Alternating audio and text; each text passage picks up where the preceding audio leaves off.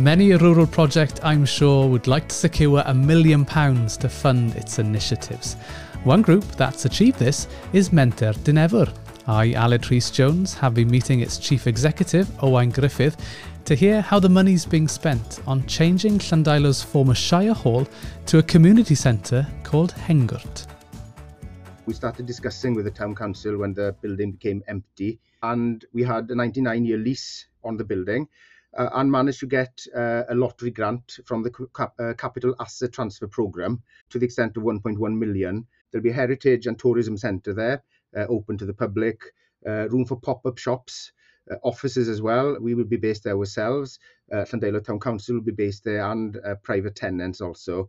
There'll be training and conference rooms, youth provision and changing facilities and showers. The Welsh language is a language for everyone in the community, and everything in the building will be run bilingual. So whether somebody can speak Welsh or not, they'll be obviously most welcome to attend the building. And we hope that there'll be something there for everybody.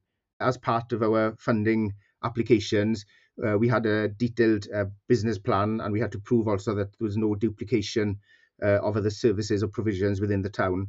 So the intention with us obviously is to add to any provision that's there rather than take away from it. We started the discussions probably about 4 or 5 years ago, back in 2016. So it's been about perseverance, hard work.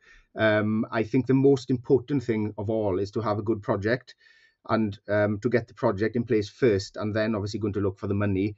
It won't work so well other way around, because you need that strength in the project and the vision to create something. But definitely working hard. There is assistance there with local voluntary councils. There's plenty of websites that can assist on funding. And at the end of the day, as I say, if that project is worthwhile, it's worth the hard work to get the money down in the end. And then hopefully the community and the area it serves will benefit from that.